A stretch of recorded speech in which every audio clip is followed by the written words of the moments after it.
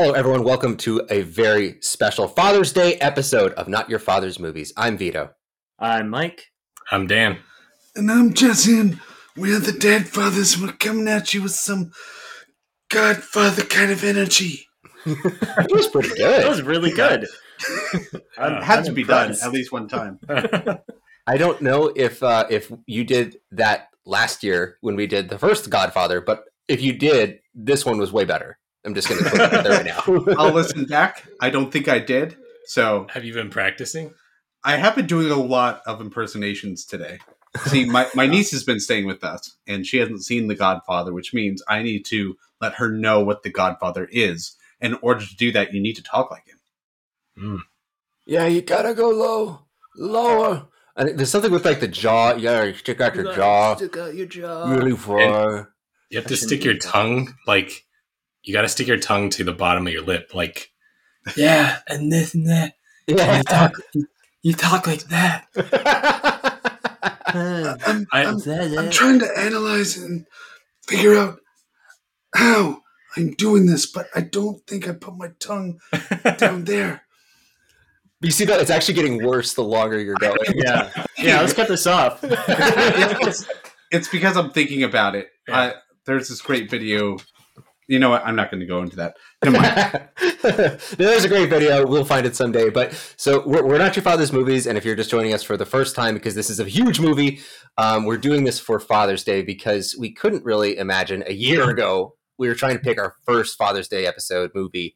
And we couldn't think of like a more dad movie than The Godfather. And of course, that just teed us up really nice for year two to be like, well, The Godfather Part 2. Ah! As you saw, we also did this sort of thing for our Mother's Day episodes. But so now that we are talking about this legendary movie, Father's Day, Godfather Part 2, that's why we're doing this movie. We're circling back around. And this is we also get to visit one of the most hotly contested debates. So we've already done Goodfellas, already done Godfather. We've already had the fight about which is better, Goodfellas or Godfather. Now we can have the fight, what's better, Godfather or Godfather Part 2? Or Goodfellas. Or just throw it in there.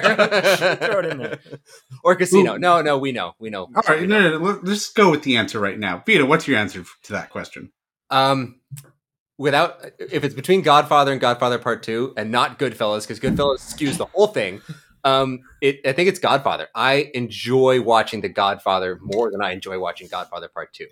Not because of anything wrong with Godfather Part 2, but like Mike and I were talking off mic, is that Godfather is a really rewatchable, like kind of a good time. And Godfather Part 2 is really sad. It really bums me out by the end of it. Like if the first movie is Michael's loss of innocence, the second movie is like the loss of his soul. That's how I feel. What do you feel, Michael? Yeah. Okay. So I guess I wonder if like I feel like there's two like ways of it being the best, right? There's like best to me personally, and then like best in general, like best in reality or something. And I don't know if there is really like a best in like reality, but I'm going to say there is. And I'm going to say it's Godfather Part 2. I'm pretty sure that that's like the better movie. I just watched it, a couple weeks ago, and I rewatched it again, sort of like half and half today. And it's a good movie, man. It is just, it's phenomenal. Like it's a phenomenal film. If you know what I mean. What about to you personally? I think Godfather 1 is, I mean, like I've seen it, 100 times, or you've seen it like every time you try to watch Part 2. Yeah, exactly, because I'm a completionist. So whenever I start, whenever I want to go back and see The Godfather, I got to start from the beginning again. Except for this, for some reason, I didn't have to do that. But no, I've seen The Godfather a bunch of times, and I've got like a lot more core memories with it. Although, with this, there's some deep memories as well. Like Vito on the staircase with the gun, catching on fire, or the towel catching on fire and stuff like it's pretty deep rooted in there. So I think Godfather 1 is like my personal favorite, but I'm going to say like the best movie of all three of these is Godfather 2. I'm throwing Goodfellas in there too. It's not fair. It's scandalous. It's scandalous. You can't do it because then Goodfellas wins. But Jesse or Dan? Yeah, I think you can't help but miss Marlon Brando in the second one. Like he's such a iconic character in Godfather 1. It's you just can't help but miss his presence, his voice, everything about him. As much as all the other characters. I mean, Robert De Niro is incredible in this, and everything else in the second one is fantastic. I think I need to see both of them like maybe 20 more times before I really have a good opinion. But I definitely I enjoyed the heck out of this second one. I almost feel like it's like the Kill Bill problem, where whichever one I saw most recently, that's my favorite one. And that's interesting to bring up Kill Bill. That's really because I would say that in Kill Bill it's Volume 2, and I would say that like pretty definitively. Oh, okay. When are we going to do Kill Bill? I want to fight about that. Oh, dude. I think we need to devote like 2 episodes for each, for each movie. 4 episode series for Kill Bill. Kill Bill Volume 1, Part 1. Yeah. Nice. I'm going to go all the way with Godfather Part 2, though. Yeah! Love it. Love Wait, it. is it even like your personal favorite as well? Oh, yes. Yeah. Even of all 3, I would always rather watch Part 2. I mean, The Godfather is a very close second, but that's because, you're right about the Marlon Brando thing. You are missing him a bit, and he is like the definitive Godfather character. So it's almost strange not having him here. And maybe also I think this is the first time I was able to watch it with some distance from the second one, from the first one. I first watched. I'm mixing up all the words. I last watched The Godfather last year, and so there's a year difference between watching these two and watching the second one disassociated from the first and appreciating it as its own story. I was able to do that this time a little more, and I think I definitely like this one more. And kind of speaking to the point of missing Brando, I think it's obviously pretty intentional. I mean, the title card of this movie is the empty chair. Right. The family is haunted by the loss of their patriarch. But I was also thinking, like, I miss James Caan a lot. Yeah, like Sonny is one of my favorite characters, and the way he went out is just what a shame. What all-time cinematic shame that he had to die that way. I guess something that The Godfather has in common with Goodfellas is that there's a lot more familial screaming. Right? There's a lot of like family members really yelling at each other a ton. That's what you really relate to. I love the screaming. The screaming is great. And there's screaming in Godfather Part 2, but like it has more weight to it and feels sadder. Like every time someone screams at someone here, like someone usually ends up dead. pretty soon. Pretty quickly. Oh, when he grabs Fredo and he's like, "You broke my heart, Fredo. You broke my heart, Fredo." Yeah, man. I gotta say, oh gosh. This movie is like Godfather 1 is easier to turn on. You can be like, all right, like I'm going to turn this on. I'm going to watch it. Like it's easy. And there's that like the whole hospital part, which is like, it's tense, but I can like get up and get popcorn and go to the bathroom during that. And it's fine. I've seen it enough times. It's kind of boring. With this one, I don't feel like there is a single part that I'm like, I don't know, time to go to the bathroom. I definitely went pee in some of the early De Niro scenes. When he's like, just like when the baby's just crying in the background and he's sitting very still, I was like, all right. It's so pretty. It's like beautiful to look at. You're like, wow. But art. You know what just happened? But right before I watched Robert De Niro deal with his screaming kid, I dealt with my screaming kid. And his name was Vito too. He was doing remarkably the same things that I do. Vito's around the world just taking care of screaming kids. We're sitting there smirking, watching a kid cry. Yeah, it's great. Yeah. Well, okay. I'm glad we got that out of the way. I like knowing that's where we're all standing. Thank you, Jesse, for wanting to do that earlier rather than later. All right. So quick cast and crew, same cast and crew from last time, same people, with the addition of Lee Strasberg as Hyman Roth, and also Harry Dean Stanton, a very young Harry Dean Stanton, who still looks incredibly old. I mean, I don't think he speaks, but he is one of the FBI people. Yeah. He's just like there in the background. He just has such a recognizable face. Yeah. Like he just looks leathery and hangdog. Now, see, I did not recognize him. Who is Harry Dean Stanton? You should look him up. You'll recognize many movies he's been in. I'm Oh, also yeah. asking for the audience. That way the audience would. Well, I was hoping that Dan was looking him up so that he can start reading off some titles because I don't have control of the mouse. Mike's driving. Oh, Oh yeah. he's the Jaws guy. Is he in Jaws? That's Roy No. Scheider. No. I mean, he's an No, it's alien. Alien. Yeah. Green Mile. I mean, like, he's in Twin Peaks. Like, he's just got. He's the guy with that face, you know. He has upon his passing, he had 205 credits. He's kind of known as the character actor. Mm-hmm. You guys keep on saying it's his face, but frankly, looking at his big bushy eyebrows, that's what gets it. Where are his eyebrows located, Jesse? Would you care to tell the audience? I believe they would be located on his face. But it's not the entire face. It's I'm sorry, just the eyebrows. I'm sorry I had to do that in front of everyone, Jesse. I just I couldn't let that go past. Okay. I wasn't Well, talking also- face, just It's his also- his face / eyebrows. Fine. Also, his chin and his nose and his eyes.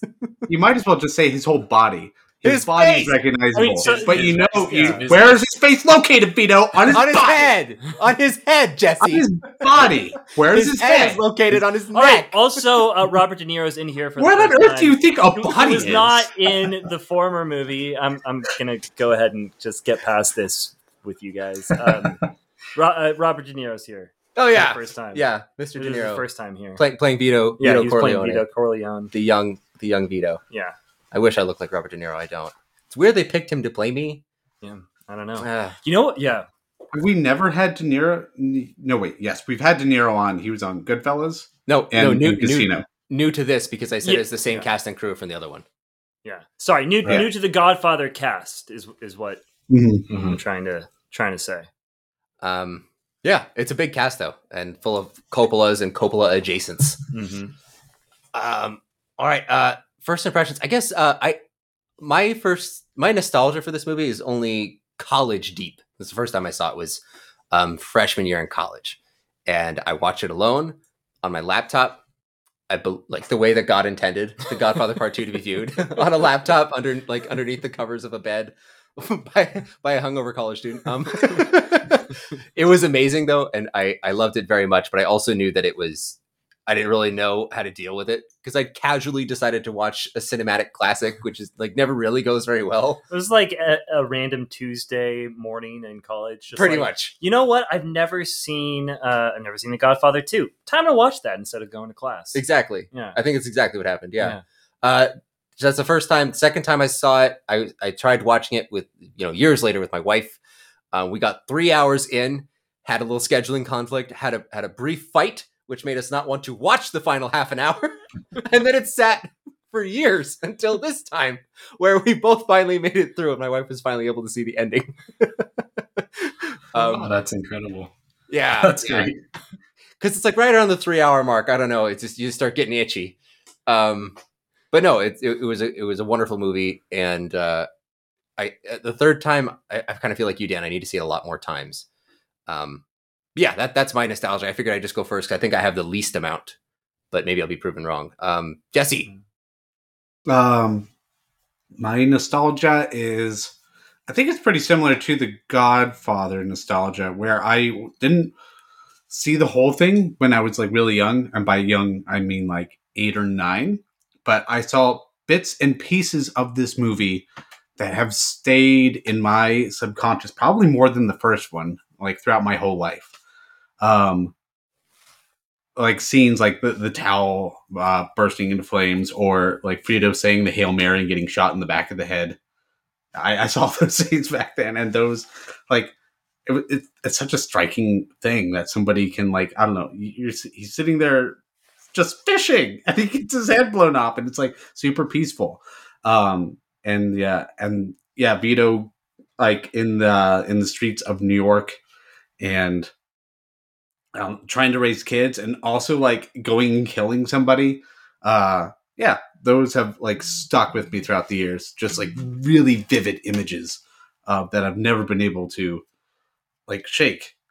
And I think I watched the whole thing in college, similar to Vito, and then I've seen it like a handful more times. My wife still has never seen the whole thing. I think she left during intermission, which is 2 hours into this movie. Yeah. and she was never able to finish it. But I keep wanting to show her it. So this is supplanted in me when I was younger with bits and pieces, and finally I appreciate the whole thing later in life. Dan, how about you? Let's see. So my wife and I, neither of us grew up with The Godfather, and so it was our first year of marriage, and my wife was a full-time nanny for a family, and they were huge Godfather fans. And when they found out that my wife had not seen The Godfather, and then they found out I had not seen The Godfather, they immediately lent us and then ended up giving us The Godfather trilogy. So we watched it together as kind of like a, newlywed, like, hey, we're gonna ingest this piece of culture into our early married lives, and we loved them. We still haven't watched the third one, confession time. But, Same. Oh, okay. Well, I'm in I've good seen company. it. Am I the only one who's Mike's seen the only one that's seen it. Yeah. Wait, everyone, wait. That's a first time ever.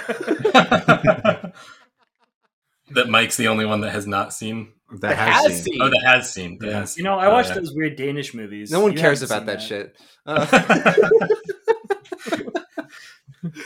So yeah, so we watched the first and the second like pretty much in the same week, I think.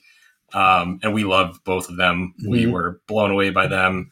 And then just recently rewatched the second one for this podcast. And it was incredible how much, even though it was only the second time I was watching it, it felt like there was something very homely about it, as if like I was entering into a world that just felt right, or felt like, yeah, I want to just be in this world, even if it's 3.5 hours long. Like, I want to just sit here and exist with this movie on. And it was a really cool, both of us just loved sitting there. And even though it was really long and we ended up breaking it into 2 sessions, we both just loved it. And yeah, it's definitely something that I think my wife and I will always connect on, because we watched it our first year of marriage. And yeah, we both are big fans of The Godfather now.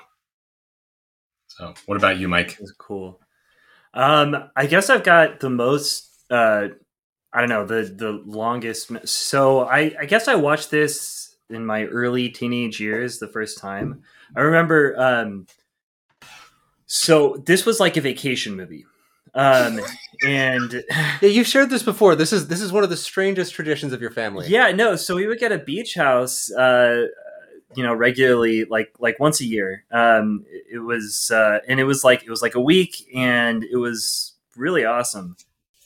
We would watch like very long, very like sort of important movies.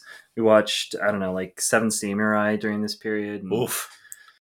So yeah, we would watch these big important movies that had intermissions generally in the middle of them, and at some point when, I don't know, I was like 13 or 14, I can't remember what I said last year, we watched The Godfather for the first time. That was amazing, but then we didn't end up watching The Godfather Part 2. And we had watched it with like our close friends that we ended up watching a lot of these movies with, and their father and stuff. And they ended up watching Part 2 without us. And I remember it wasn't out of hatred. Betrayal. It was, that's a very Godfatherian thing. I know. It felt Are they still alive? Wait, they were on Well, vacation with you, and then they popped in the Godfather 2 DVD without you? No. It was like they went home and they watched it like the next day. Oh, well, yeah, that's okay. Yeah, because like their dad was just like, we have to watch this. It's too bad that Mike isn't here, because he should watch it, but sucks to be Mike. I don't know. Turn it on. He's at a beach house. Sucks for him. So they watch it, and I remember them like talking about the scenes in this like all the time. And then finally, the next summer rolls around, and we go to the beach house again. It's like, all right, it's Godfather Part 2 time. So we watched it, but we got a weird version of it. I don't really know where it came from. What? There was a version of it floating around for a while that broke up the first half, or like the old timey stuff and the new timey stuff. Oh yeah. Separate. They called it pieces. the what is that, like the Legacy Edition or something? Yeah, I guess. What? So. Yeah. There is another cut. It only played on TV. Oh yeah. Yeah, it was never theatrically released. Well, maybe we got like a recorded VHS of it, or It's, it's where they edit it. They play it linearly, yeah, chronologically. Yeah, So That's it's all terrible. the Vito stuff and then all the Michael stuff. yeah. Yeah, and I was like, and so like I remember watching it, and I went and told my friends like, hey, you know, I saw part 2. Like it was really interesting, but I felt like I really wish it had been like intercut. You know, like I really like the Vito part, like how that ran the whole time, but then the Michael part was just a bummer. Like it was a super bummer. I It's felt super very long depressed at too. end. Like the It's Vito really stuff long. is like 1 hour. Yeah. Yeah. Yeah. And they're like, that's really weird. Like, this is not the movie. It actually took me several years after that so we watched part 2 and then part 3 that same summer. And then it took me several years to come back to part 2 and watch it the real way. I think I was in college as well. And so that was when I saw the grand scheme, the masterpiece. Since then, I think this is the first time I've watched it. So it's been, just a few times in 15 years. And I love it. I mean, it's amazing. Mm-hmm. I mean, similarly to you, Jesse, like there are scenes in this that are burned into my memory that like will never go away. I can't imagine like being myself without having those memories in a way. Like that's kind of a wild thing to feel about a movie, I think, is like, I don't know if I would be me if like I hadn't spent like random times like playing The Godfather or whatever as a kid, sort of like, I don't know, not like playing Godfather as a kid, but like like doing like, boom and the towel thing. I don't know. Okay, That so kind of stuff. there's a couple different versions just to follow up Mike's point because I Yeah. remember this. So this is from Polygon. So there is one version that cuts together both Godfather and Godfather Part 2 in chronological order. It's called The Godfather Epic. It's Whoa. 424 minutes. So you can see that. I did not see that. No, you didn't, because there was a censored version of The Godfather Epic, and that was a reduced 386-minute cut. And that was released on VHS. And then there's another one for Godfather Part 2. So Okay. there's like multiple chronological edits that you can see if you want to. I don't know why you'd sit through a chronological edit of the first and the second Godfather. That sounds really bizarre. Well, one reason is because the story of Vito in the second movie is contained in the book, whereas the Michael stuff is not. Right. So maybe for the people who were really into the book, Purists. I can see why. Yeah, I can see why it'd be made for them. I'm just thinking about trying to sit down to watch a movie of that scale. It would And not also, be good. It would look really weird. It would constantly be changing looks, like going from the brightly lit of De Niro to like the murky of Godfather to even the murkier Godfather 2. And then you'd have a hard jump from De Niro as Vito to Marlon Brando as Vito. That is a very hard jump. Oh, Yeah. Like maybe this is a I'm actually sidebar. I interested guess. in- Wait, hold on. Maybe a little sidebar. Yeah. Do you guys like De Niro as Vito? I think he's Yeah. very Yeah. good, but I don't Yeah. think he's excellent. Wow. What? Yeah, I Wait. don't think it's excellent.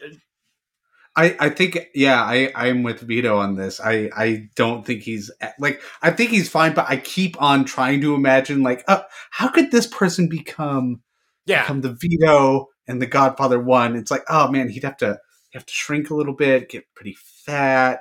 And he's really skinny right now. Like I think he had to do the voice. I don't think he had a choice but to do the voice because Marlon Brando went so like almost a cartoon with that voice because it's so over the top and he's like sticking the gauze in his mouth and everything to make that happen. And I think he's doing great by just kind of being a little whispery. It's just that kind of stilted delivery. That's clearly De Niro acting because I've seen De Niro do so much other stuff. That's not how De Niro likes to talk. And it just really looks like De Niro is acting, And it's not, I'm not saying he's bad. He's not bad. He's very good, but it's not a transcendent kind of thing like Pacino or Brando are doing. You better shut your mouth. The flies are I going mean, to make it there. he's walking among giants, right? Like he's walking among some of the greatest performances in cinema. So it's like, I thought it was excellent. And yeah, like maybe it's not as good as Al Pacino or Marlon Brando, but what is as good as Al Pacino or Marlon I guess Brando? Could have Like, been him. Yeah. I guess what I think about him is like he could have been like I think I should, and the way I watched The Godfather Part 2 is I try to see him as kind of his own character. Like obviously through story connected to Marlon Brando and his character in Godfather Part 1, but like it's kind of jolting for me to actually realize that they are the exact same person. That he's going to say and do the exact same things that Marlon Brando does in Godfather Part 1. It always like I have to shake myself out of it for a little bit and put myself into like a weird mindset and like, all right, here's a guy and he's Michael's dad and this is kind of like its own movie, its own thing. And if I had to watch an interspersed cut of all that put together, I think it would take me out of the movie far too much. So I'm thinking of the timeline here, right? Like, so we see Michael as a baby at the end of Vito's story, right? Which means that another, like, only 30 years at maximum are passing, like, between the early parts and then the Godfather Part 1. It's not long enough. But it's 30 years of being a mafia boss. Yeah, like living in luxury. Life. Living in luxury. Still stress. Your mouth is going open. Your eyes are wide in your mouth. I thought he was incredible. Like, I love Robert De Niro in this role. I could definitely see him becoming the Godfather. I thought that like it was actually excellent the way that he was not like a brutal killer. You know, like he was joyful. Like he was kind of like there was a twinkle in his eye, and that syncs up with the first movie because Vito's not a brutal killer either. Yeah. Like Vito calls a stop to the bloodshed. Yeah, except for the time where he carves out the guy's entire stomach. That's true. Besides that, he's not a brutal killer. You got to get your hands dirty sometimes. I mean, he is a brutal killer, but like he's not in it to kill necessarily. Yeah. Like he's in it most of the time. I mean, like that was personal, but like he's there to like I mean like I'm like my brain is like resetting, like just thinking about it. What we're saying is not that crazy. We're saying he's very good, just not excellent. I thought he was excellent. Okay, I thought he was excellent. I love Robert De Niro. Thank you, Dan. I agree. I'm calling an end to the sidebar. We can maybe keep talking about it. I'm in shock. Sidebar done. All right, take me back to our Google Doc. Where are we? Where is this? There it is. Win/it. Oh, right. Oh. I would just do this. If they're old enough to see The Godfather, you're old enough to see this one. That's how I think that's how it should be done. I don't know if this is you take the kids to a beach house for a week and then you just do one day after the other Godfather 2, Godfather 3. Like that might be overload, but I don't know, all within a general time frame, all within probably the same year. Yeah, I agree. Mm-hmm. Fully agree. Yeah, did we say 16 or 17 last year? I don't remember. Around that. Like, I don't want to show it to them when they're younger. It just won't hold their attention. Yeah. You'll make like Mike, a boogie. Are you planning on doing a beach house for this, or what? Do you have like specific plans? Does this have to be a beach house movie? Why does Dad have a VHS in his hand? This is the version I stole from Blockbuster, the store that you've heard rumors of. Their attorneys are still after me to this day. It's got commercials in it. No, I don't think it has to be a beach house. I think that was just a weird thing that we did. I think that it could happen, at our home. It could happen on a vacation. I think either of those places would be. I want to do it like this isn't one that I don't know. I could see it being an event with like another family or something.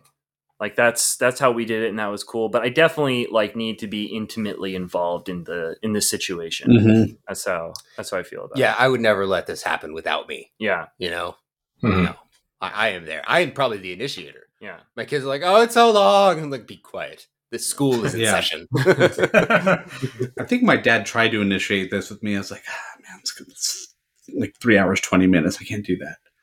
Yeah, and there's too slow and boring. Yeah, there's not enough shooting. See, you gotta just the thing that you do is you don't tell people the time. Like you don't tell them how long it's going to be. You don't let them see how long it is. We had TiVo, and it would show us in half-hour blocks how long something is. It just keeps going. That is a long block. Although I got to tell you, Mike, that my dad did that with me when we saw The Good, the Bad, and the Ugly for the first time, and we didn't stop it. There was no pee breaks. We just did it like from one end to the other. And I do remember at a certain point, I think it was during like the Civil War battle stuff. I was like, "Wow, like this is really going on for a while." This is a long movie. Like, I don't know if it's ever going to end. Yeah. Any movie around the 3-hour mark, you do start to kind of like drift in and out a little bit. It's very true. Like, has my life always been just watching this movie? Will it always continue to be this way? Like, what are the choices that led me to this place? Were they good ones? I don't know yet. So, wait, we're on the topic of when and if we will show it to our kids. And we said that last year, but Dan, you were not here last year. So when or if will you show it to your kids? Yeah, I've been trying to think about this one. It's I like all of your ideas. I actually really like the idea of making it an event with another family. I feel like that would grant it like all the more power, and there'd be kind of that good peer pressure of like, well, I don't want to be the one person in the room that's like not in it. And if there's like 2 dads and maybe some older people or even wives in it that are like really invested, really excited to watch it, I think that would, I could see me showing this to my kids even at like 15 or 16. Yeah.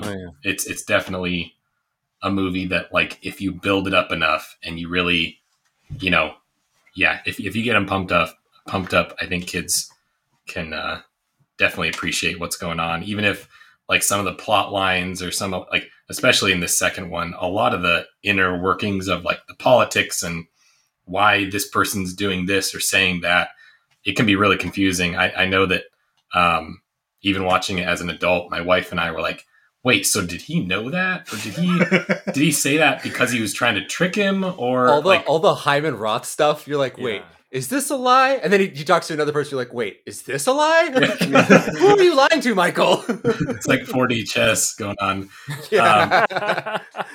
So yeah, I definitely think that like 15, 16, and I'm gonna make it a big event for my kids. I'm picturing like you sitting. I'm picturing like an L couch, right? And then the center of the L is facing the TV, and the kids are stacked in, like meeting in the middle. And there's like one dad on the other end of the L, and you're on one end of the L. And every time someone makes a noise, you're like, "Who's that?" The phone goes off. You're like, well, You I'm gotta also be imagining careful. a couple dads in the back of the sectional. They're just standing watching the movie. Obviously, they'll stand the whole time because it's totally dad. Yeah. And they will be making random comments, and you won't. You'll be kind of like a little angry in your heart, but you won't say anything. And they'll just be like, "Yep, that's how you make meatballs."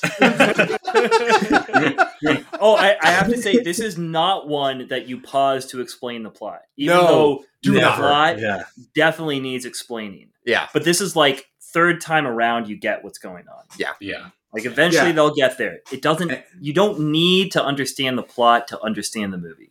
And that's what I'd say. If your kids ever ask what is going on, you just keep saying, "You'll see." Yeah. Keep watching.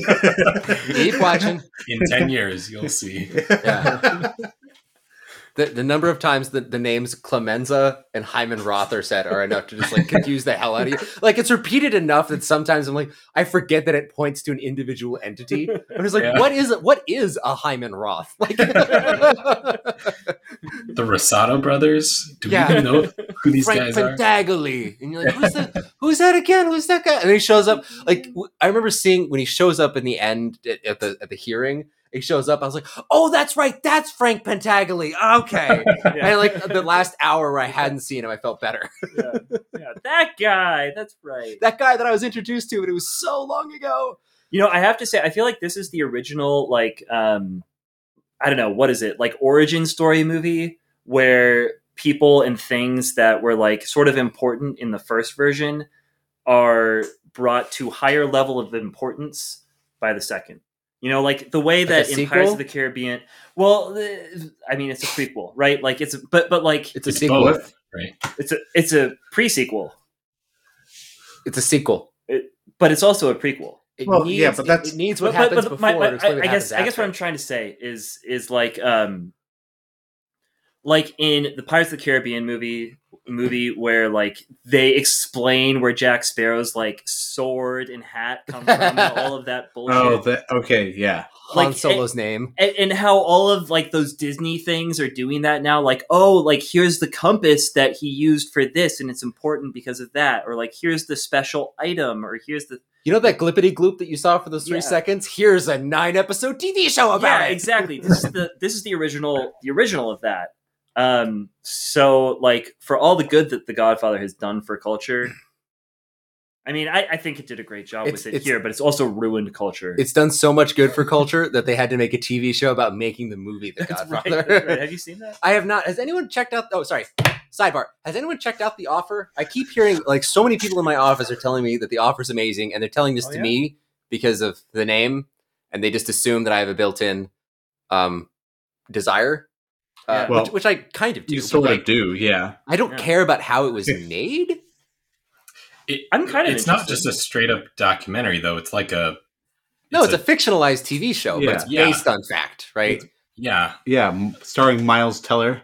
Yeah, Rooster. No, I've been recommended it by a couple people, and I'll definitely check it out at some point because it sounds amazing. And, but yeah, I've heard the same things. That it's amazing. That if you're into The Godfather, you have to watch it and all that. But interesting. Yeah, so I've been watching other things, not The Offer though. Maybe for Godfather Part 3, when we do that next year, next Father's Day, we'll like spend 5 minutes talking about that part of a movie and then talk about The Offer the whole time. Yeah, I'm actually kind of excited to do because it finally gives me a reason to watch Godfather Part 3. Yeah. And then I also have the restored 4K re-edited version that Francis Ford Coppola did. It's like the Coda : The Death of Michael Corleone - The Godfather : Part 3, because I think it's like the full title. Which is like a little bit longer and differently structured. I don't know. That'll be fun. We'll have to do it. Okay, sorry. Yeah, and a sidebar. All right. Favorite scenes. Jesse or Dan or Mike, who has a favorite scene that want to go first? I don't have a strong contender here. I've got a bunch of favorite scenes. So many. I mean, there's a brothers scene at the end when they're all like having dinner. That one's always like really stuck with me. You know, they're all like Michael's home and he's the college boy and he lets him know that he's just joined the army. And then, you know, all the women go away and all his brothers, they're like, what the hell are you doing? Family comes first. And he's like, oh, you know, country first. And then they go greet their dad because it's Vito's birthday and he stays at the dinner table alone. Yeah. I guess I'll go with that as my favorite scene.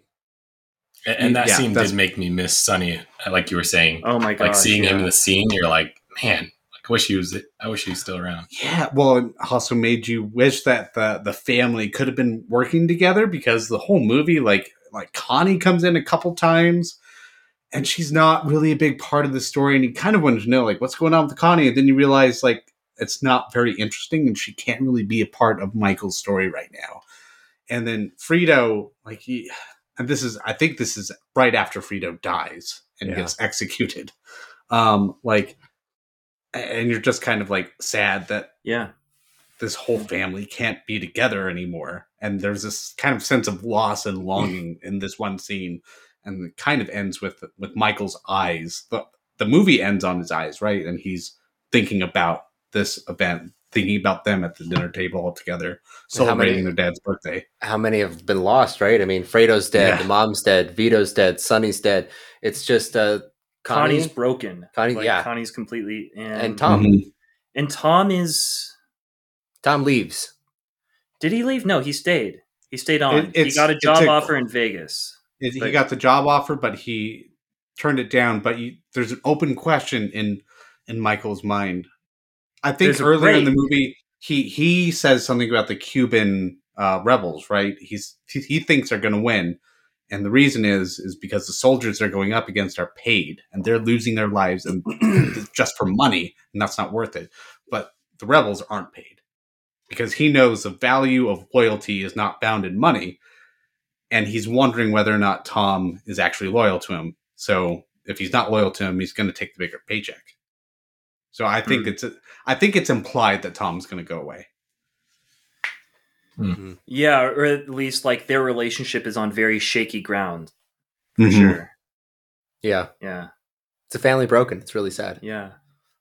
That scene Yeah. is both like such a, because you're right, it's right after Fredo dies, and it's like it heals you for a moment. Like you feel there's so much joy in seeing them all together, and like you're back in the family home. And like it's, you know, Sonny's like being Sonny and everything, and then it just leaves you even more like broken at the end of it. I'm yeah.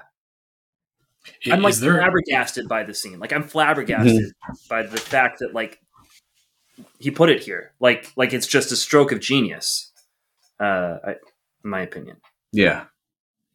Yeah, I was wondering, like, is there more significance to this scene showing Michael, you know, saying that he enlisted in the Marines and that he's going off to making his own future?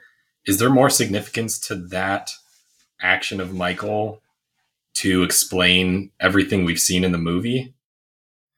I was kind of trying to like digest this scene a bit, and I didn't fully understand like what the message was or how this was trying to kind of cap the whole movie. I definitely think there's a lot there, but I was curious if you guys had any, you know, insight into what that was representing. Yeah, it was a really interesting interaction, right? So like he Sonny's immediately so they talk about the war, and like Sonny's like, who would sign up? Like that would be a fool's errand. Like who would do that? Like an idiot.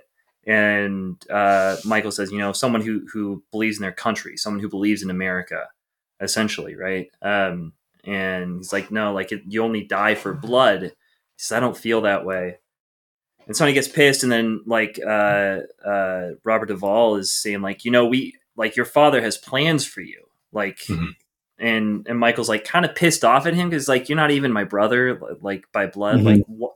You're telling me that you have like my father has plans for me. Like I have different plans. I have different plans that are different from what you or he or anybody thinks. Like, is it supposed to be implied that his plan is to become the next Godfather? I feel like that could be a reading. I don't take it that way. Yeah. I don't think he plans on becoming the Godfather, and I think that's in the Godfather Part 1. He's definitely not trying to become Godfather, at least as far as I can tell. Yeah, no, it's like a sacrifice he makes. Yeah. I think it's pointing more towards his motive. His motive, unlike Vito, is not all family. His motive is about people controlling him, controlling what he can do and when he can do it, controlling his future. He controls his future. And in some ways, I think he might be trying to imitate his dad, too. You know, his dad left Italy, comes over to America, and establishes, like, his reputation here. And I think he was kind of doing something similar. He's going to leave his home, go to another country, like, establish himself as a force to be reckoned with. Or, like, as a person of greatness, and come back. So I think he's more about the selfish pride motive, and then his dad is more focused on, whereas his dad is more focused on family, and kind of trying to draw out like that sort of difference between the two. Like he's never been about family. That's never been his number one thing, even though he says so multiple times. Yeah, he's not about family so much that he kills his own brother. He just waits till his mother is dead. Yeah. That's how much about family he is. Yeah. I promised her nothing would happen to you till she died. She dies, he's like, all right, off with Fredo. Yeah. Yeah. Remember that scene where he's come back from Cuba, and he goes home and he sees Connie and he doesn't talk to her, and then he goes to his mother and he says something like, you know, did father ever break? Like, did my dad ever like fall apart? Like, and she's like no, like he was just himself. Sort of like he was strong and stuff, and there's like that idea of like, oh, I'm doing this all for my family. There's an idea that Michael continuously expresses throughout the movie where it's like he has made a sacrifice and he's playing a role of being the Godfather, but this isn't actually who he is. Like, he is sacrificed who he is so that someone would run the family. I feel like I don't know. I feel like that ties to this scene somehow, but I don't know if I'm making the connection. Like, my synapses aren't firing about it. Do you think that's supposed to be compared or contrasted with Vito as a younger man in De Niro's character? That is it supposed to be that he also had to kind of change who he was to overcome this? I forget the name of the guy that's like, taking money from everybody in the I town. thought the beauty of the two interconnected stories was that one is a rise and one's a fall, right? So Vito actually, I think, in kind of embracing, killing off the former, boss of the neighborhood and kind of becoming that, I thought that was more of a growth for him. Like, it felt really natural for Vito to fit himself into that. And he seemed very kind of happy with it. And everyone seems kind of happy with him too. Like, this seems like the right move for the neighborhood. That last guy really seems like he sucked. Yeah, and, he's like a Robin Hood type character. Yeah, like he. I'm going to make things better for the little people, And then for Michael, though, he's so cold and cutthroat. Then in the end, he's left alone, completely alone. When, as we were just talking about Jesse's favorite scene, the prior, we had just seen that beautiful contrast of how warm the family used to be. Now Michael gets to run things the way he wants to, which leaves him in total isolation, as opposed to Vito, who is surrounded by his family. Right. I always thought that was like the beauty of it, is that they continually intersect and they completely diverge. Yeah, I think that's why I like that scene with the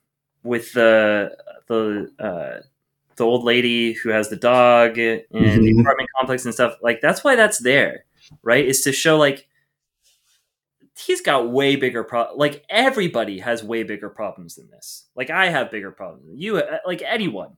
She has bigger problems than this, right? But he still takes it on, and he says, "You know what? Like, I will go out of my way. I will make a lot of effort to help this person, because this guy's being kind of a jerk to her,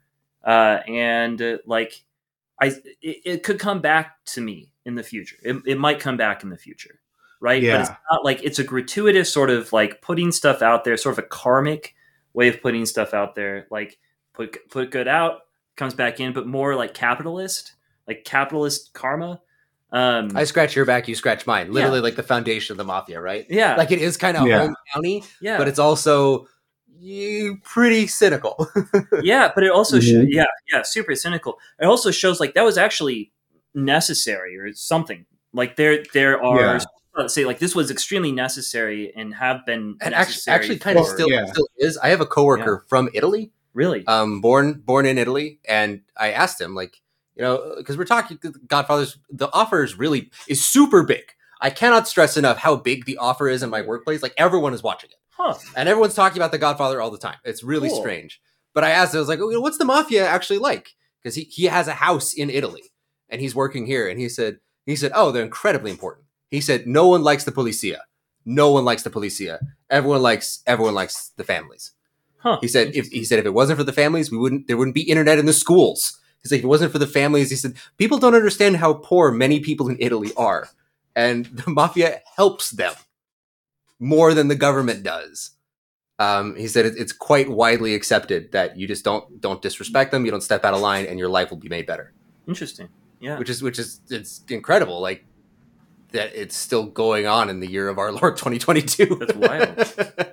Yeah. So I wanted to jump in there just because this is a real thing in other places that I, as an ignorant American, did not know. Yeah, I didn't know that either. I mean, like, the goal there or the action there, or at least whatever is like we're seeing of it, is like these are people who are stepping outside the boundaries of the law primarily to help the less fortunate, and to kind of take from the rich and give to the poor a little bit, like keep the rich in line or something like that.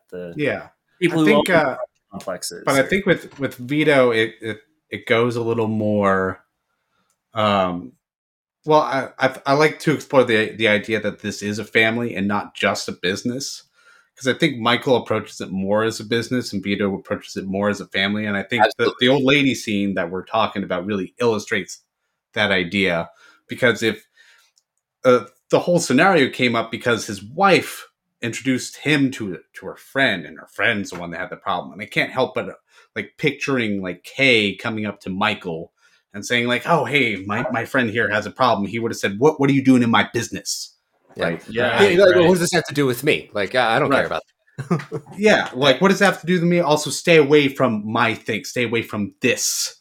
My business. Like, but Beto is more than willing to use his power to leverage this family friend. That's why this is a family.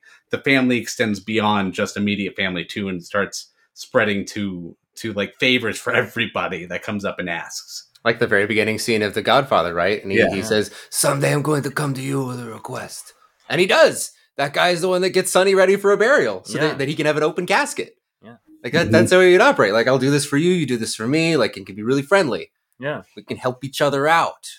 I shoot that Yeah. guy, you bury my son. It's great. It's a great business deal. I also feel for Michael though, because in the very first 10 minutes of the movie, somebody's shooting into his bedroom where his Mhm. wife is laying in. Like, you kind of understand the fact that he has to go off and spend the rest of the movie trying to figure out who the mole is in his own family and figure out who his real enemies are. And it's like, you kind of feel for what he's trying to do, even if maybe he's not doing it correctly, or he's I not. mean, it's almost like all his fault.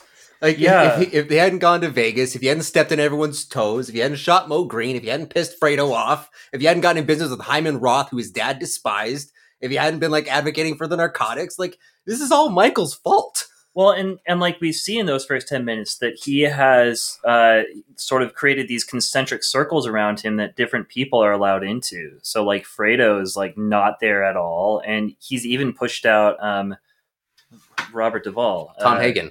Tom. Like Tom isn't allowed in these meetings. And like there's... And Tom was the consigliere of Yeah. his dad, like the most important, like the second most important person around. Yeah. And literally, the first time Tom was mentioned, he says this would be a huge insult if he was outside the room. And then the next scene, he kicks him out of the room. Yep. Yeah. Yeah, He's 'cause- constantly kicking everybody that should be loyal to him, like, out.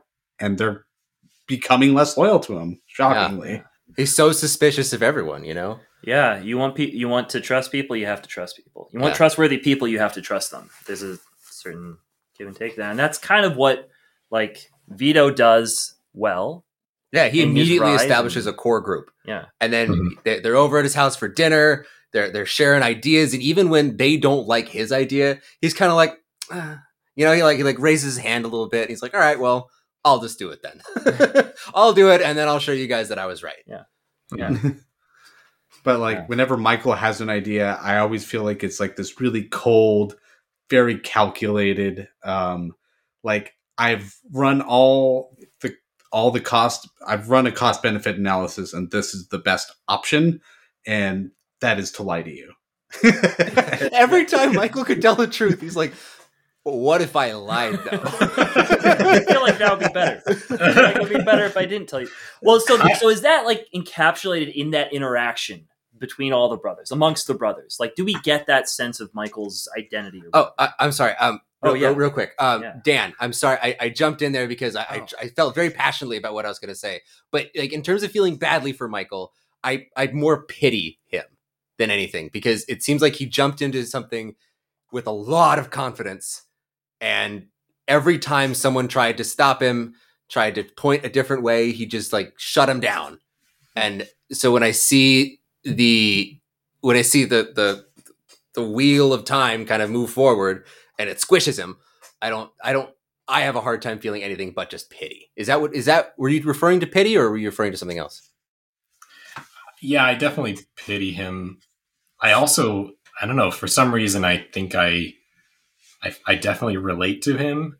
And I think it's because For of sure. what you just described, Jesse, of like trying to think of every scenario and say the right thing that's going to get you, the right result from the person. Like he's like a diplomat, right? Where he's trying to say everything correctly, or like get something out of the interaction. And I don't know. I respect that in somebody that's like so brilliant and so, yeah, I don't know. I guess I could lead that into my favorite scenes in the movie. Is I love the scene. So right after he leaves home and he's basically out to discover who tried to kill him and his family. He goes directly to Hyman Roth's house, who is probably like subject number one, like that might have tried to kill him. And he just walks into his house and he's like, I'm going to sit here and talk to you and try to figure out if you tried to, have me assassinated. And I love that interaction. I feel like you could probably write a book about the dialogue that was written in that scene. Like just every look and every word that they say is so just full of like, like purpose and like double meanings. Pregnant with meaning. That thought came, yeah. So I was like, yeah, this is awesome. I love scenes like this in movies where you could probably watch it 10 times and still find something new, like a new idea that's being, slyly inserted into the conversation. And then right after that, we have the conversation that he has with Pentangeli, where he's like saying the complete opposite of what he was just saying, where he's like, yeah, I think Pentangeli's going to have me killed. And then in the next scene, he's like, yeah, Hyman Roth tried to have me killed. And you're like, wait, who does he actually think killed him?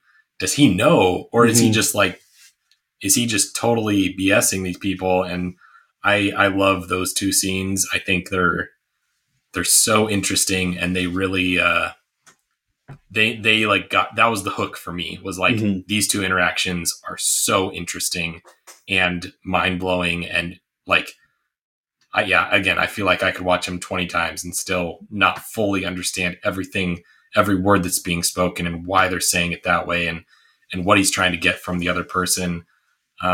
So I love those two scenes back to back in the movie. They're pretty high on my list. Yeah. I like the way you're describing it too. Like the way you're describing it makes it seem like Michael's more of a mouse. Like you keep on seeing him as a predator, but maybe he's actually kind of trapped right now and doesn't know what else to do and is like desperately searching for a way out. And the only way is to like lie to these people. And that does kind of make me want to feel like more bad for him.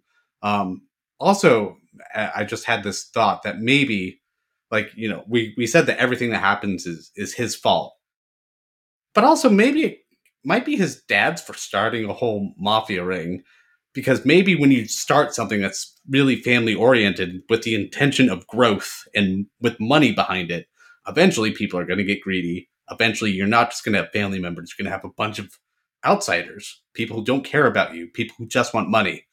And maybe I know that's not all that Michael's left with, but it seems like his family at this point just cares about his money. That's all Connie wants. Kind of seems like maybe that's all Frito wants too. And there's no real loyalty left. There's just people working for money for him.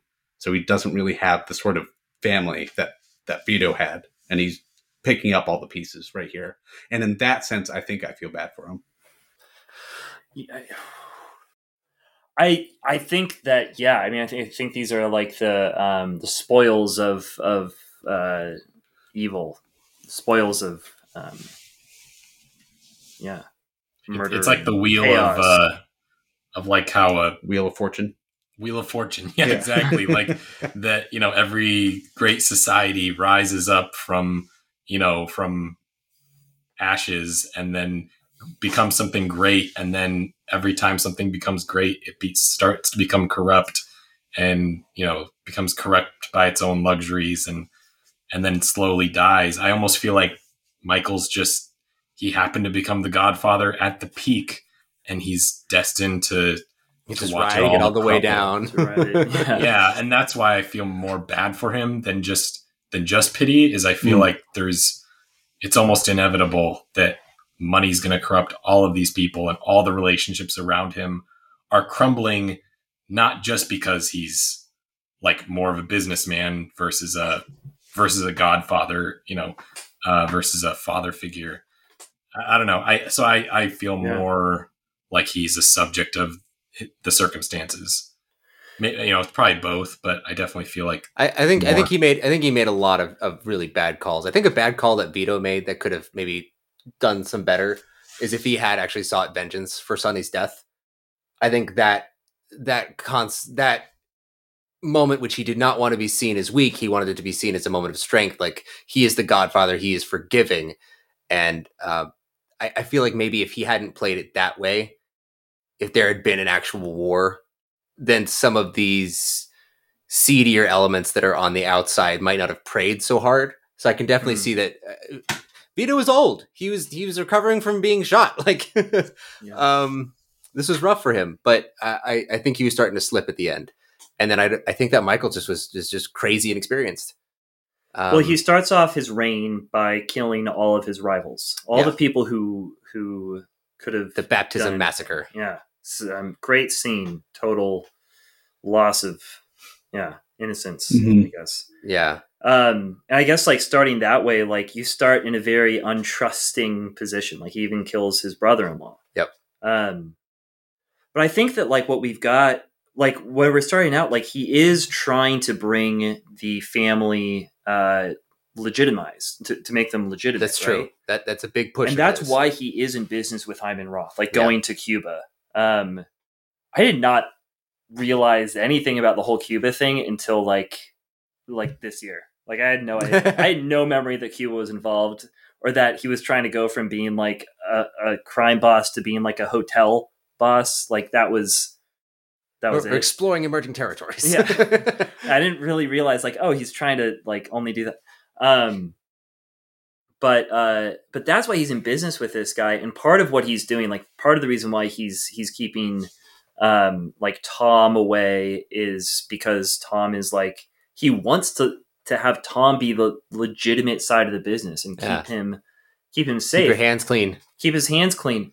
But he's making these decisions sort of without anyone else's consent, or like without their like without talking to them about it. Yeah. Without their input of any kind. Yeah, without their input. And so to them, it's like, this guy's kind of a loose cannon. He doesn't trust anybody. He doesn't trust me. Yeah. If he doesn't trust me, should I trust him? And we see like here we're like 7 years later from the end of Godfather, and like we see that like the family has grown disparate. They're not even living in New York anymore. They're not even living in Vegas. Like they're on Lake Tahoe. Yeah, they're like and like the old family, like he's lost his relationship with the friends of his father and stuff like that. I was thinking about that, man. Like, how weird would it be if like your son or something was like came and killed me? Like that would be weird. You would make things really awkward. Really awkward.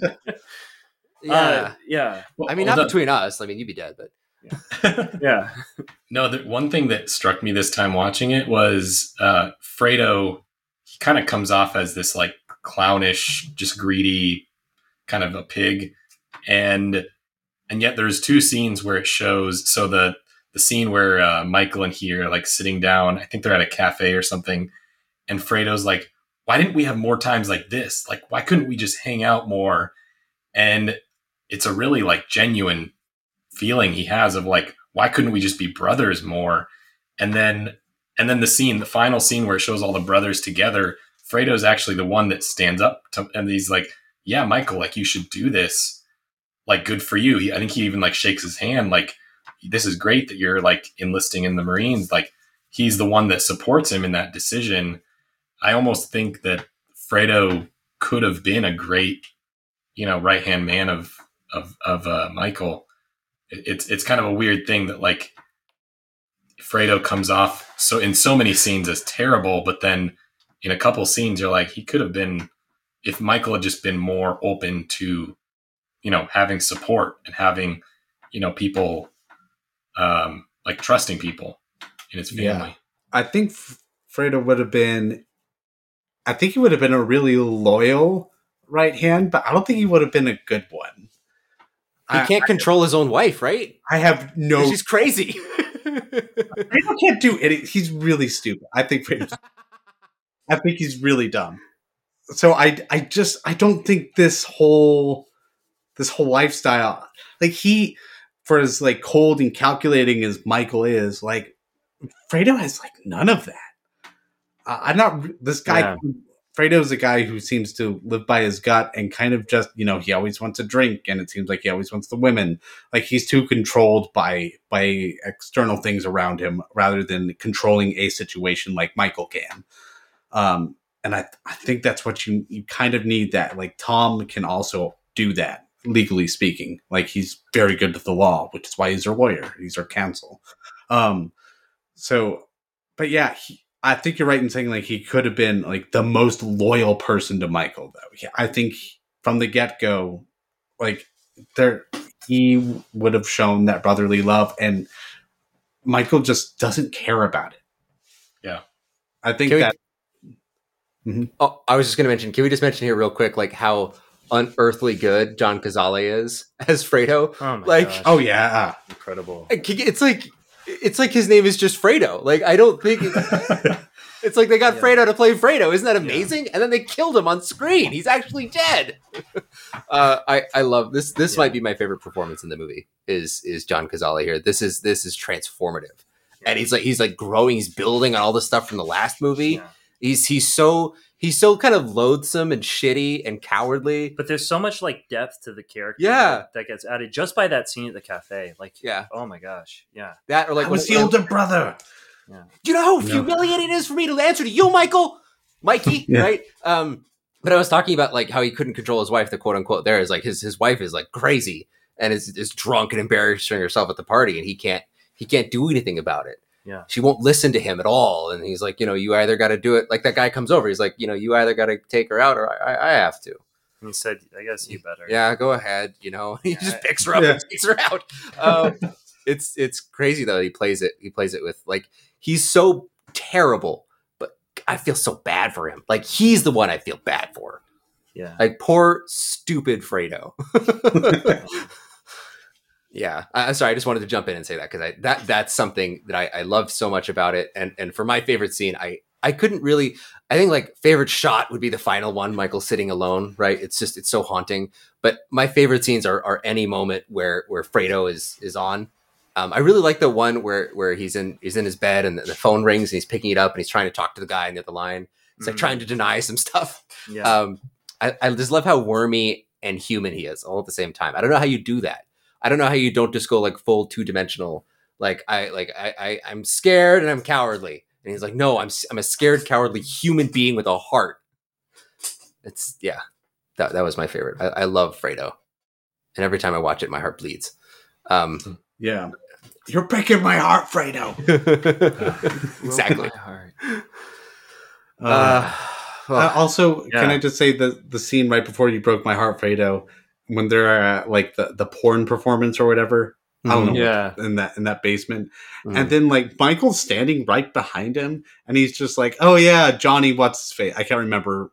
Is it Johnny Cazale? Johnny Ola. Johnny Ola. Yeah, Johnny Ola took me down here. It's just like, dude, you just denied that you ever met the guy, like 2 seconds ago. Yeah, I mean, like clearly he's intoxicated and like, I mean, like you said, like he can't control himself. He's unable to, he's not trustworthy. There's an example of someone who you shouldn't trust, but I mean, it's also so easy to like keep someone's loyalty, like I feel like it would be easy to keep his loyalty. Like just go out with him every once in a while. Like give him something.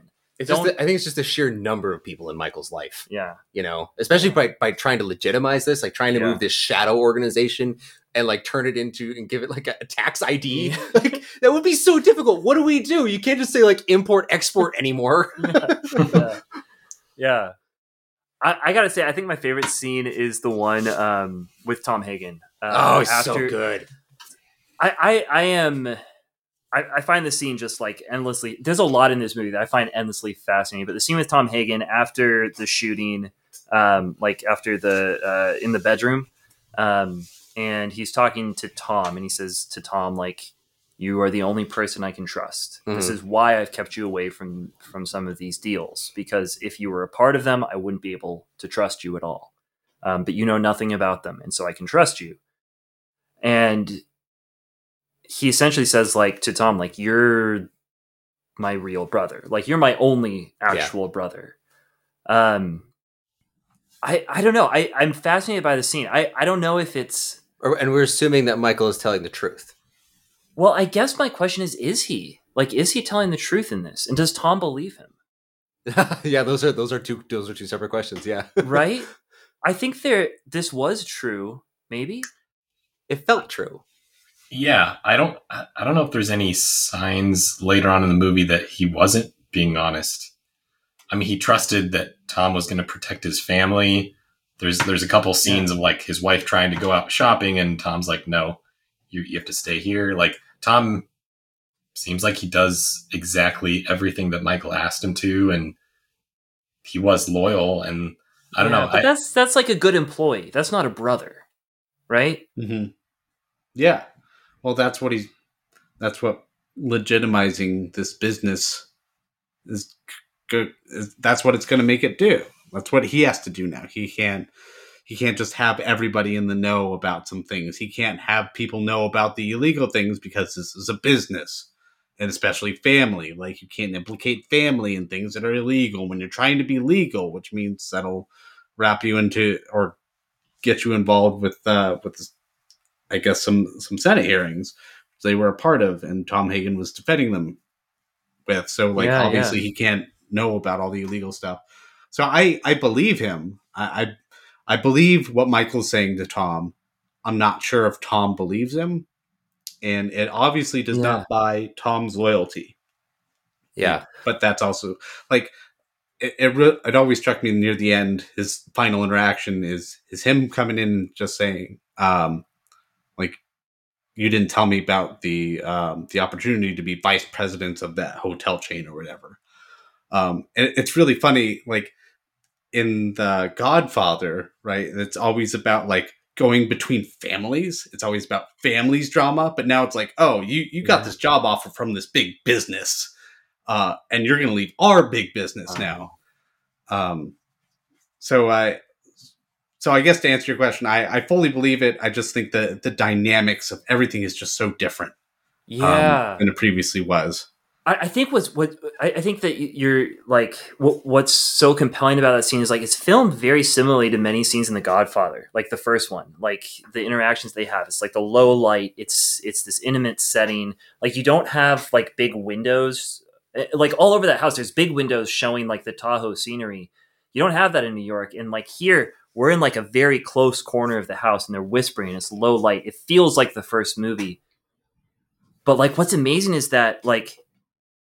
These are two like men who at one point were very close to some degree or another, although I'm sure they had their differences and whatnot. But like you can see that they both have walls up because of the business relationship, but also because of the personal relationship as well. And so I don't know. I feel like like you're hitting the nail on the head. Like there is truth in what Michael's saying. Like you are the one I believe is my brother, and Tom believes him when he says it. But because of like the hurt, like both business wise and personally, by not being intimately involved in all aspects of the business, like and life, because it's the same thing for them.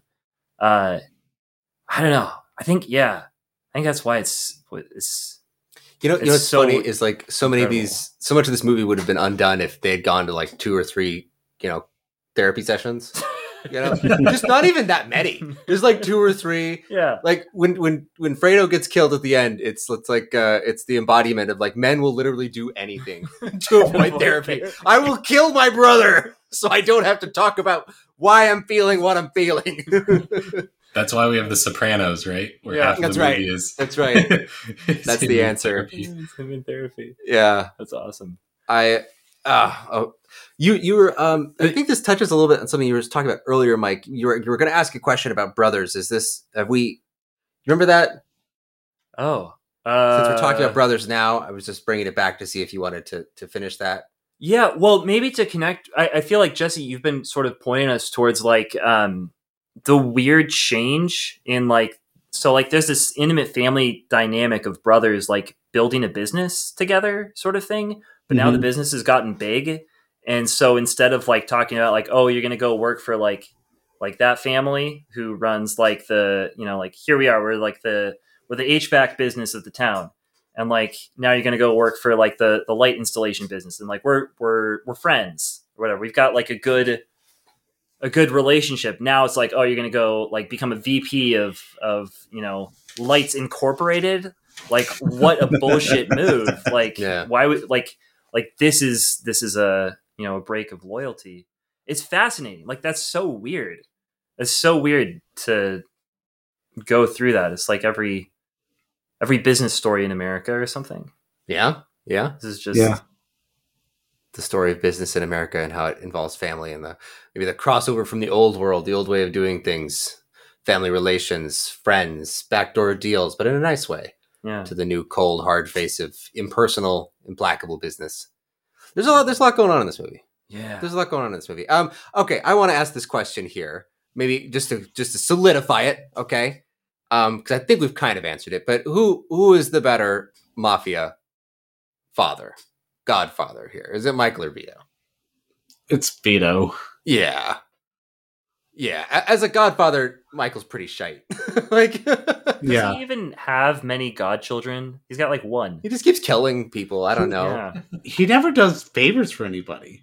No. Like Pentaglia comes to him in the beginning, just like mirroring the first Godfather, and it's like, "Can you help me with this? Like these brothers, they're being assholes. Like, can you fix this? It's unpleasant for me." And Michael's like, "No, deal with them. Be like, they're technically over you, actually, because my best buddy Hyman Roth is the one supporting them. Yeah. So until my deal with Roth goes through, you need to do what they say," which is terrible. Because then, as an employee, I'd be like, "Oh, so my life is just going to continue to suck because you won't do anything about it because of your precious deal?" When I'm sure Michael could just go to Hyman Roth and be like, "Hey, could you tell your guys to back off?" And then that would happen, and then Pentaglia would be fine. But no, it's because of all this shit that Michael is not good at that the movie is a movie. If Michael is just, if The Godfather Part 2 is just like, and Michael was great. Yeah. I think it's unequivocally Vito, because Vito is actually a Godfather. Yeah. And also, like, even look at the opening scenes where those requests take place. Like, one is, his daughter's wedding, and it's literally just family around. And well, I guess it's not just family, but also some people, it seems like that are kind of more local, like his friends. Close friends. Yes. And then this is Michael's kids' first communion party. Yeah. There's a giant band playing. Senators are coming and giving speeches. It's like, dude, what are you doing? Like, you're trying to very loosely. It's like a really stupid, pale imitation of what his dad did. Like, no. Like, your daughter's wedding where you have to send out the invites and you make this giant event versus like your kid's first communion at church and then not even make it like a church thing and have like choirs singing. It's just strange. Yeah, the inclusion of the senator was always really funny. Yeah, because I know that the movie's adding sort of this layer of politics, and like that's how connected Michael is now. Like, he's rising so far up above just in the city. Now we're actually dealing with government officials, kind of like what we're doing with Las Vegas. Yeah, we're showing the corruption is going higher and deeper, right? But it's weird. You got to come to my kid's first communion and say something. I mean, yeah, it's a strange request. You're right. It is a pale imitation. Well, remember his son is like, oh, sorry. No, go ahead, Mike. Oh, his son is like, it's like, I got lots of presents. I don't know who any of them are from. I don't know a single person who came to my party. Not one of them. Why couldn't Jimmy come? Jimmy's dad is not important. I had to kill Jimmy's dad. Yeah, Jimmy's dad is dead. I don't want to look at that little shit in the face. His ROI was too low. Yeah, and I do feel like there's a number of scenes, that one in particular, where he's talking to the politician, the senator, and the senator is like giving his demands, and then Michael's like, "No, like, I'm not giving you anything, and you're going to give me everything, because that's just how things work." He's like, it's almost like he's taking the old mentality of like doing favors for nothing and expecting favors back later on. He's trying to like force that into this modern world where, like, in the corporate world, everything's about compromise, and like everything's about money, compromise, intrigue, and like it's almost like a much more corrupt world. That's the weird thing about it, is like it's almost showing that the business world is more corrupt than the actual mafia, where, people take care of each other. People have each other's backs. And it's such an interesting contrast between like the old way, Vito rising in the flashbacks, and then Michael struggling to hold on to anything in this new corporate world where he's like trying to be a godfather in this world of business and corruption. But I also think it's highlighting the mafia's new role in this business, which is leverage, because like the favor thing, the family idea is really, I guess that really is gone. But the senator does end up doing all that because they kill. I think it's implied that they kill the prostitute he was sleeping with. Oh yeah, they drugged or knocked him out and then just straight up killed the prostitute. Yeah, I think that's pretty clear. Yeah. So now the mafia is used for this kind of leverage, to do these kinds of shady things, which they were doing before, and now they're just doing it to bigger people. Yeah. Yeah, because I mean, before it almost felt a little bit more honest. They cut off the horse's head, right? They took what he loved and they killed it. And they're like, look, we can get in your bed, dude. We can get into your house, into your room, and you won't even know it. And that seemed like more straight up than like, all right, we're gonna knock you out, we're gonna kill the prostitute, then we're gonna like try and like mesmerize you into like remembering that you killed her, so you feel super guilty. Like that's just like one level skeevier, right? Mm-hmm. It seemed fairer before. Like, you love that, bang. And now it's like, oh, you sleep with prostitutes? What kind of snidely whiplash scheme can I come up with? Maybe it involves like a Rube Goldberg machine. And it's a crazy plan, and it's brilliant and works really well. But again, that's more of a cold, calculated decision, and nothing based off of favors and like, oh, you didn't give me a favor? Okay, your horse is going to be dead now. Yeah. Maybe people have less. Maybe the senator didn't have any horses. That was the problem. Yeah, that was the problem. No horses, just prostitutes. Yeah. I'm glad he didn't. Different kind of stable. That's good. That's good. Mike, you look very proud of yourself. This cat ate a canary. Well, all right. So I'm going to pause. I kind of feel like we've done them all. Like, we've talked concisely and deeply about a large variety of topics. I don't think there's one aspect of this movie we have not discussed. And we've only been recording for like an hour and a half. Yeah. Does this feel weird to anyone else? It's oddly efficient, but it feels right to me. Like, I don't feel like we've ignored anything. I don't think we should draw out The Godfather Part 2 too much. Yeah. Yeah, I'm good with wrapping it up if you guys want to. Yeah. Okay, cool. It's weird, yeah. But yeah. Well, I think that's about all we have, except for our final question. Oh, yeah. What's our final question? It's the biggest question and probably our easiest. Is this a dad movie, and why? Let's see. I will start with Dan. Is this a dad movie, and why? No way. There's no way. There's so many other good dad movies out there. Morbius! Morbius, come on. That's Morbid time! The most obvious.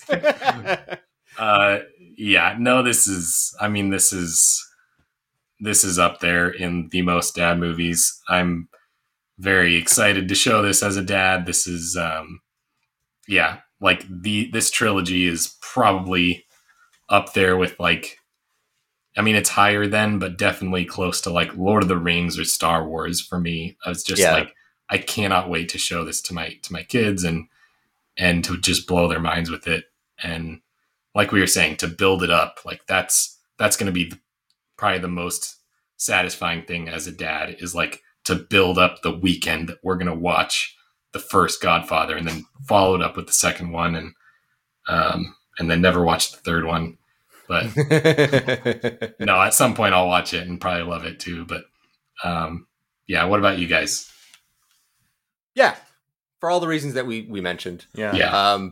And also you said something earlier that I thought I actually wanted to jump on to, is when you talk about it feeling very personal. It does feel really personal for me too. Like I feel a lot like Michael a lot of times, both professionally and in my own personal life. Is like I feel like I'm having to reinvent the wheel because the world is so much different than it used to be. Mm-hmm. And I am having to live a different adulthood than my parents did. And I'm having to figure things out in real time that will affect my life for a long time. And I have to do it pretty quickly. I have to figure this out. And every day that goes by, there's another thing I have to figure out in terms of setting up the future. Again, speaking both professionally and personally. And it's a lot of like daydreaming 10 years in the future, 20 years in the future, trying to figure out where I'm going to be and what it's going to look like. And yeah, it's a lot of that planning. So I feel in this way, Dan, I do feel for Michael, is because I feel that pressure that he feels, but he feels that I'm just like, he's actually talking about murder. I'm just talking about, making sure my 401k is good. Yeah, I was going to say how much Bitcoin you should buy, but now might be a good time. Buy the dip. This is a pretty good dip. That wasn't an endorsement of any sort. Don't listen to my. No one's going to advice. Come after you. I just want to make sure people are coming after everybody. I am not endorsing. If there was enough people listening to this podcast to come after us, please do. Please don't. No, please don't. We are not up for that. In all your emails, just make sure you at Mike and Jesse. They are the crypto bros on this pod. That's not true. Oh, and throw in Dan. I am not. I'm not a crypto bro. So, but anyway, so that's mine. Yes, it's a dad movie, and for all the reasons we said, and my personal connection with this. Yeah. What about you?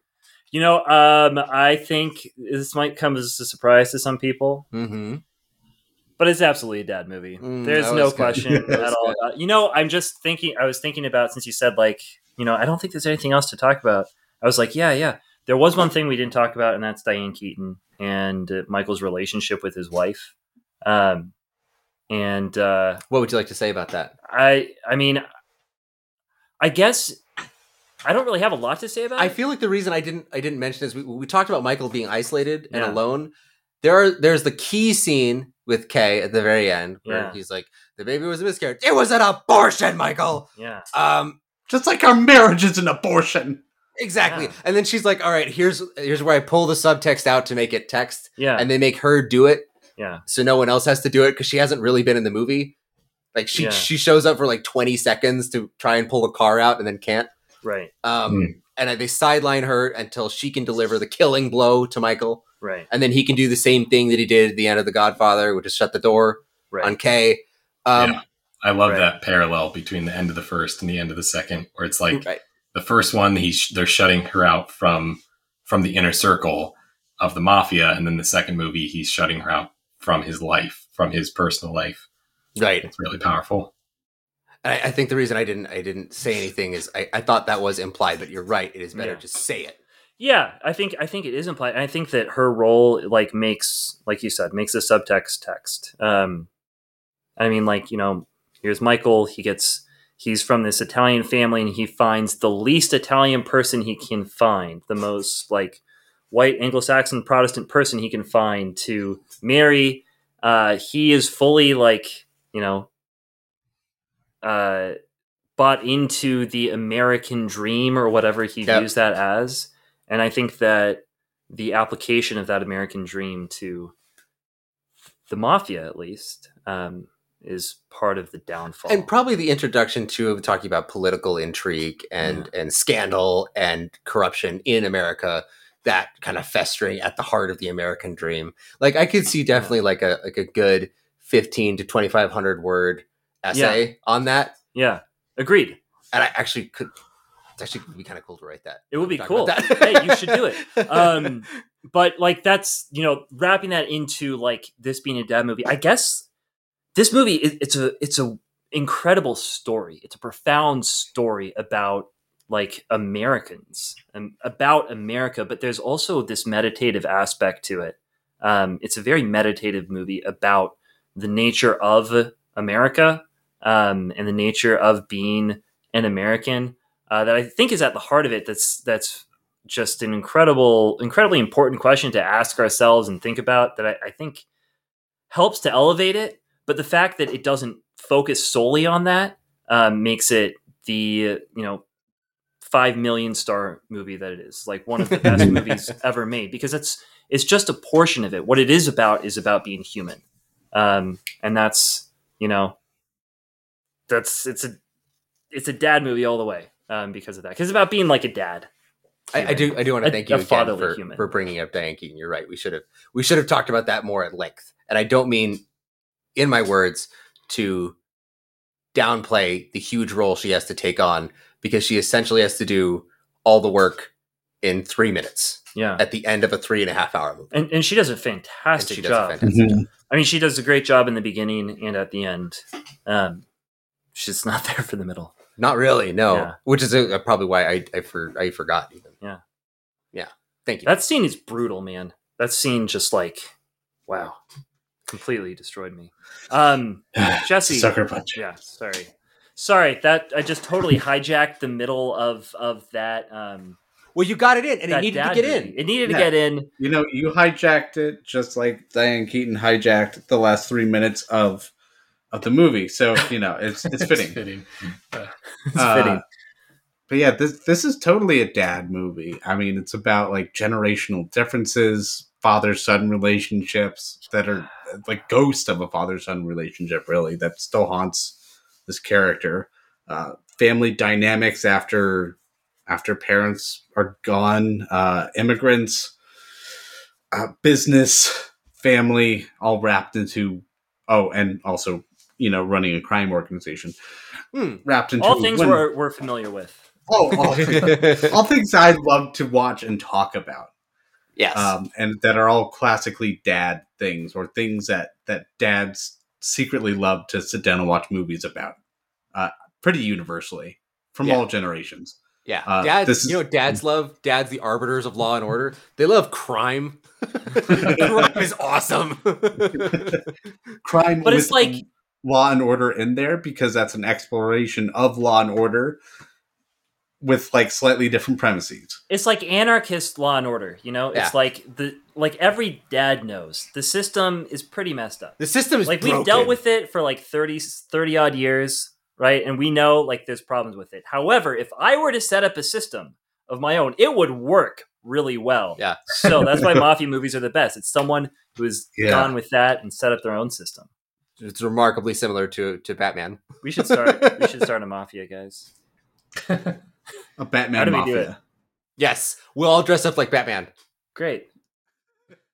And do crime. Awesome. So it's hands down a dad movie for our Father's Day special. Yes. High in the Hall of Fame, top of the pyramid. Yep. Absolutely. Well, from all of us at Not Your Father's Movies, happy Father's Day, dads, and happy Father's Day to each of you. Thank you for another wonderful year of doing this. I think I thanked you guys on Mother's Day, and every time we do a recurring episode, I'll just thank you for the year. So you'll be getting like 7 or 8 thank yous a year, which I feel like is enough to encourage loyalty. You're really welcome. Good. I'm not going fishing anytime soon. I can tell you that. Oh, I'll just sit behind you. Just say your prayers. Yeah. For all of us at Not Your Father's Movies, I'm Vito. I'm Mike. I'm Dan. I'm Jesse. Good night.